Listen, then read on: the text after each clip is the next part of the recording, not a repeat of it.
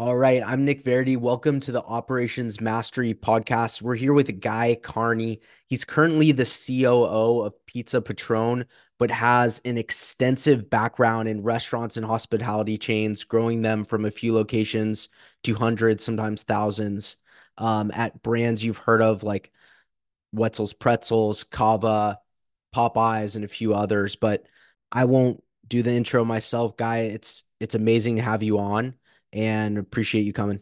Thank you so much. It's really a pleasure to be here. Amazing.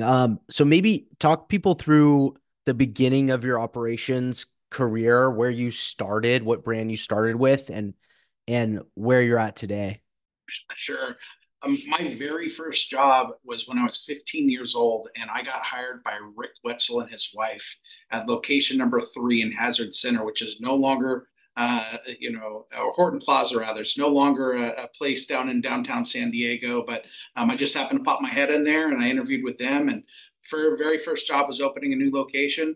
My first leadership role. I worked for California Pizza Kitchen. I got hired on as a server there, worked my way up to senior general manager, training manager with them, opened a ton of locations with them, moved from Minneapolis or from San Diego to Minneapolis, opened as a kitchen manager, worked in 40 different locations for them in my time with them in lots of different states, and really started hitting the ground running when I worked for Cava for 5 years.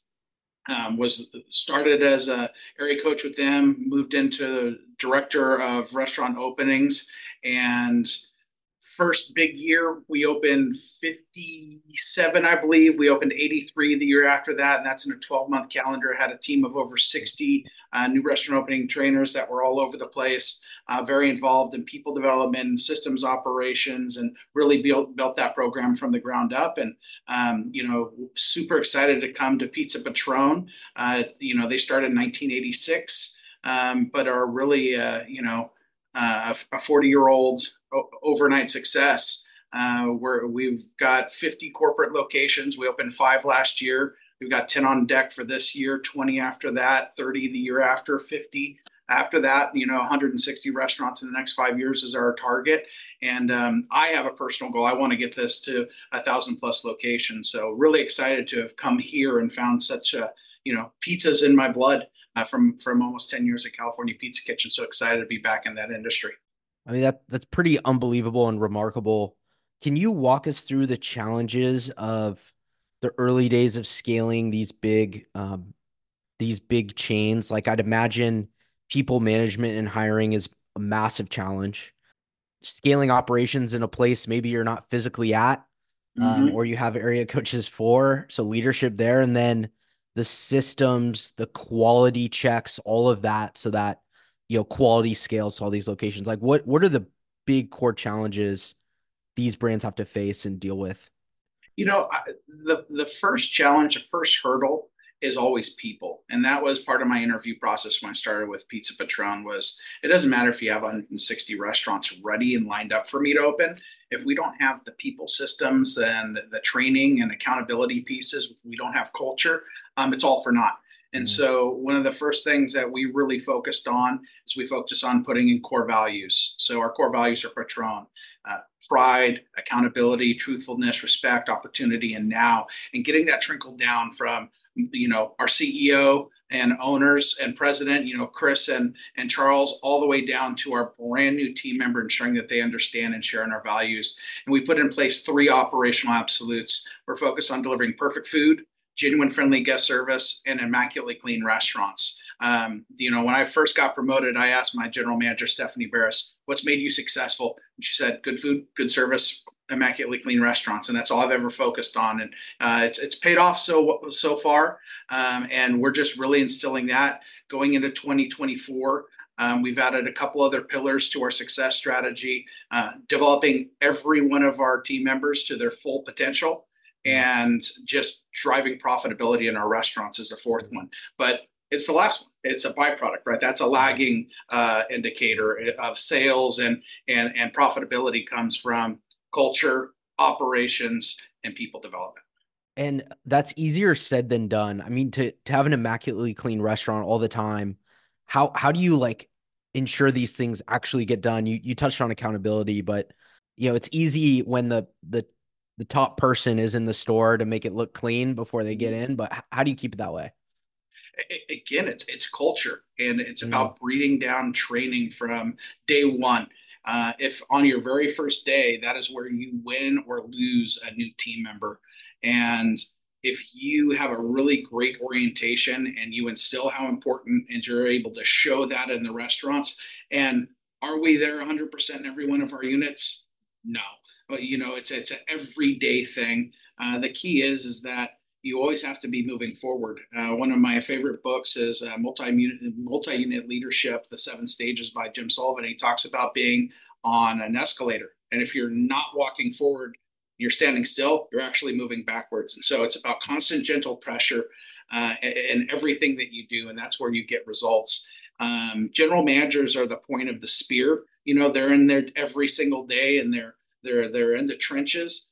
Area coaches, multi-unit leaders, they're the shield, if you will, right? And they're the placeholder.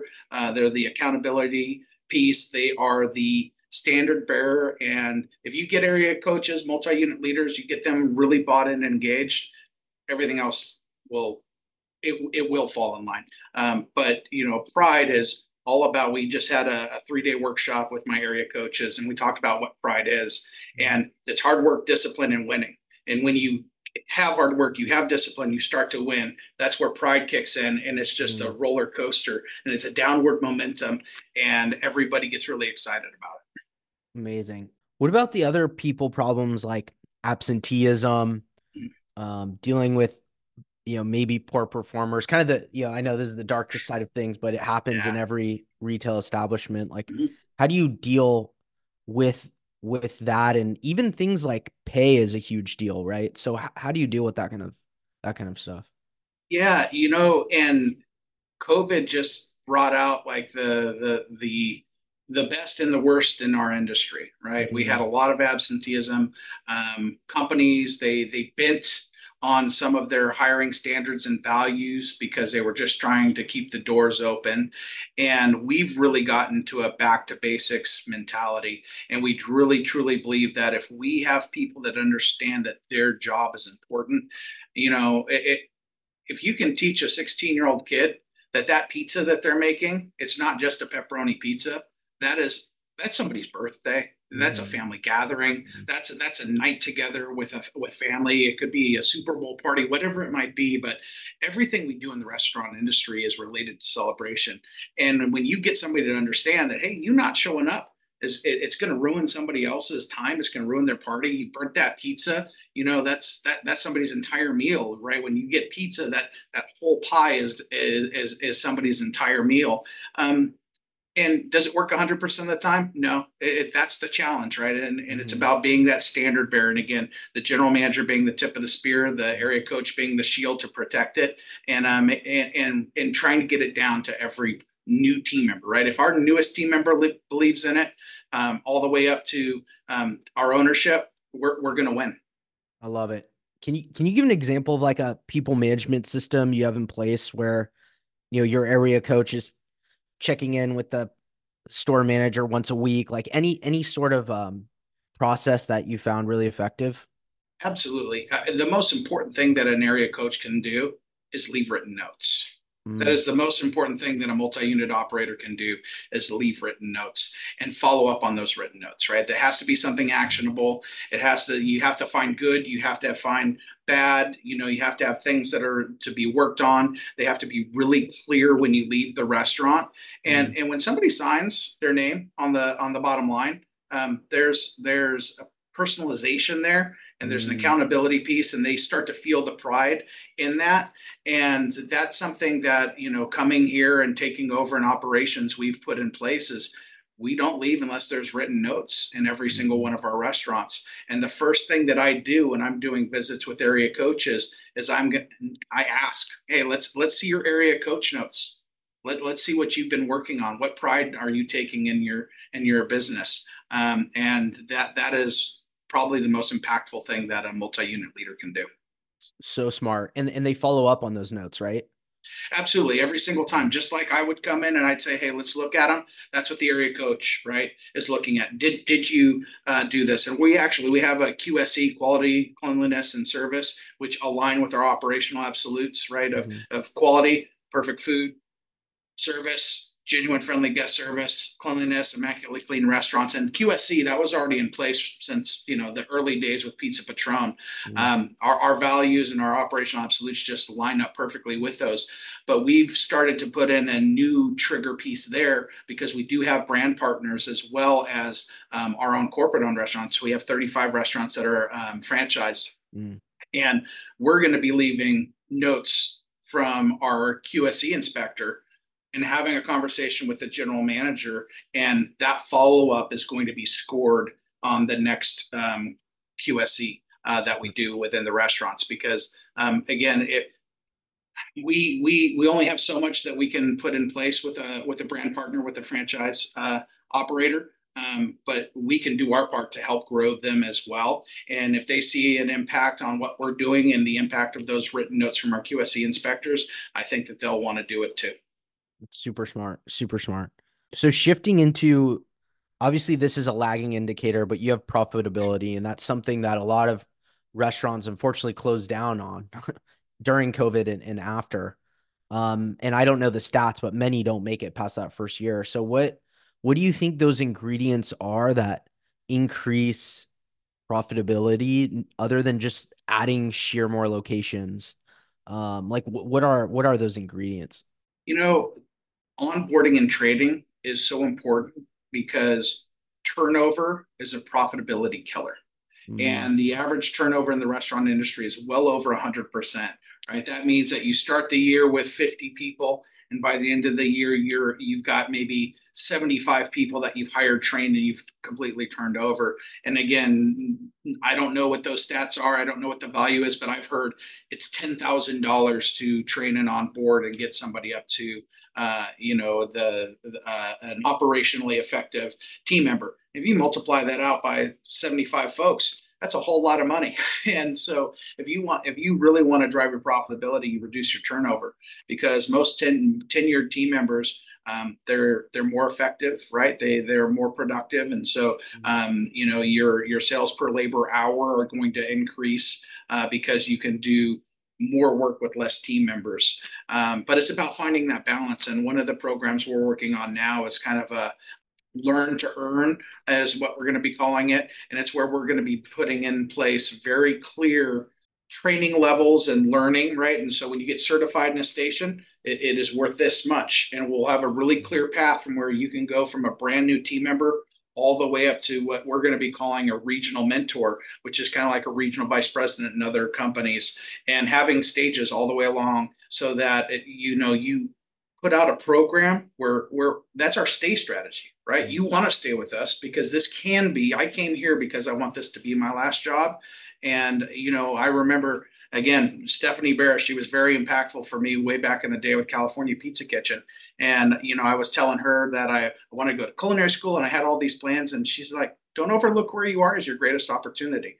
mm, And I took that and I ran with it. And I went from starting as a server at California Pizza Kitchen to being a senior general manager. I was a general manager when I was 23 years old with them, wow. and had a blast. I went through GM University with them. It was so great, and I see it as my job to pass that on and to create something very similar here, so that we can have folks that can go from the dish room to the boardroom. Right? It's the last industry where you can do that.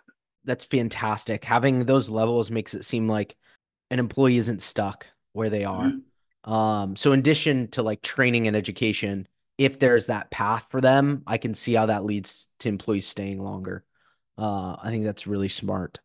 Can you talk a little bit about like the technology behind scaling a multi-location franchise of any sort? And I'm sure that's grown over the years, but how do you look at technology? Technology, our business is a business of pennies, right? And so Hmm. every single cent counts. And so anything that you purchase has to be a value add, right? Hmm. If you're going to put in a food cost system, We right now are putting in R365 because we have not had a food cost system at Pizza Mm, Patron in its history. So we're putting in R365, and it's going to have a great labor program. It's going to have a food costing program. mm, It's got a great scheduler. It's to let you forecast sales, and it's got all these great reports.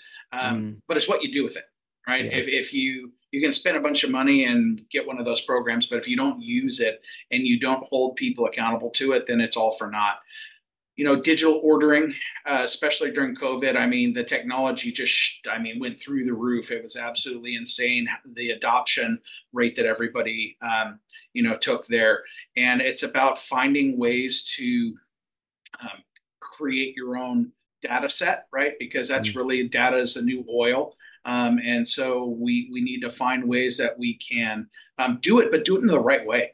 When you have somebody's information, it's your responsibility to keep that information safe. And so, with our rewards program and things of that nature, we're really it's very top of mind for us as we do that. So, the other things that are out there, we went to FS Tech last year, and there's some really cool technology with AI cameras where mm, it feeds into your security system, and it'll actually track if you put all the ingredients on a pizza or if you put the wrong ingredient on a pizza and things of that nature. So that's something I'd love to roll out in the future. But that technology is still at the very beginning, which means it's pretty expensive. But it's something that I'm going to be really close to because I think it's amazing. yeah. So you keep your pulse on all these technologies, but I love what you said. It's like anywhere we can cut costs is a good idea, but that doesn't mean invest in every piece of technology. Yeah, Um, knowing what to invest in for your tech stack is important, and that's something mm, that any operator needs to look at. Is they need to identify where they are and where they want to be, and they need to backcast from that. A mm, lot of times what we do is this is where we are, this is where we want to go, and they worry about what the first step is. mm, Worry about where you want to go, and then the steps backwards. You yeah, know, to the smallest denominator there, as opposed to because that first step can be really really scary. But if you are able to put all of the steps backwards, knowing where you want to be, knowing where you're at, it makes it a little easier to palate. yeah. How important is the location of a new unit? You know, the three most important things in the restaurant industry are location, location, location. And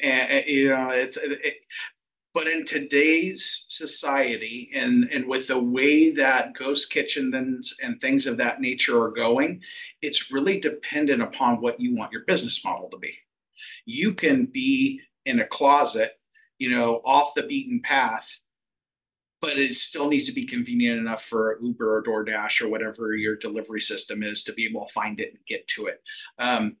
If you're going to have a full service sit down restaurant, right? You're going to be paying for that rent, right? You're going to be paying a huge cam in some of these places, and that's going to eat up a lot of your profits. So it just really depends on what it is that you want to do and what space you want to be in, what community it is that you want to serve.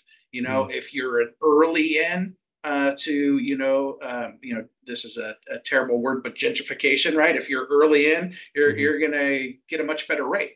And then if mm, you're a late adopter, right? It's kind of opposite of technology. Early adopters pay everything up front, and the late adopters are the ones who are getting it at a discount. But when you're going into new and undeveloped or newly developed markets, it's opposite. You get a mm, discount being first, and if you're able to find your niche, you can find the guest that can keep the doors open for you while that community fills in. There's a lot of upside there. yeah. How do you look at competition? Obviously, there's a lot in pizza. Mm-hmm. How do you yeah, look at competition? Well, competition's amazing, right?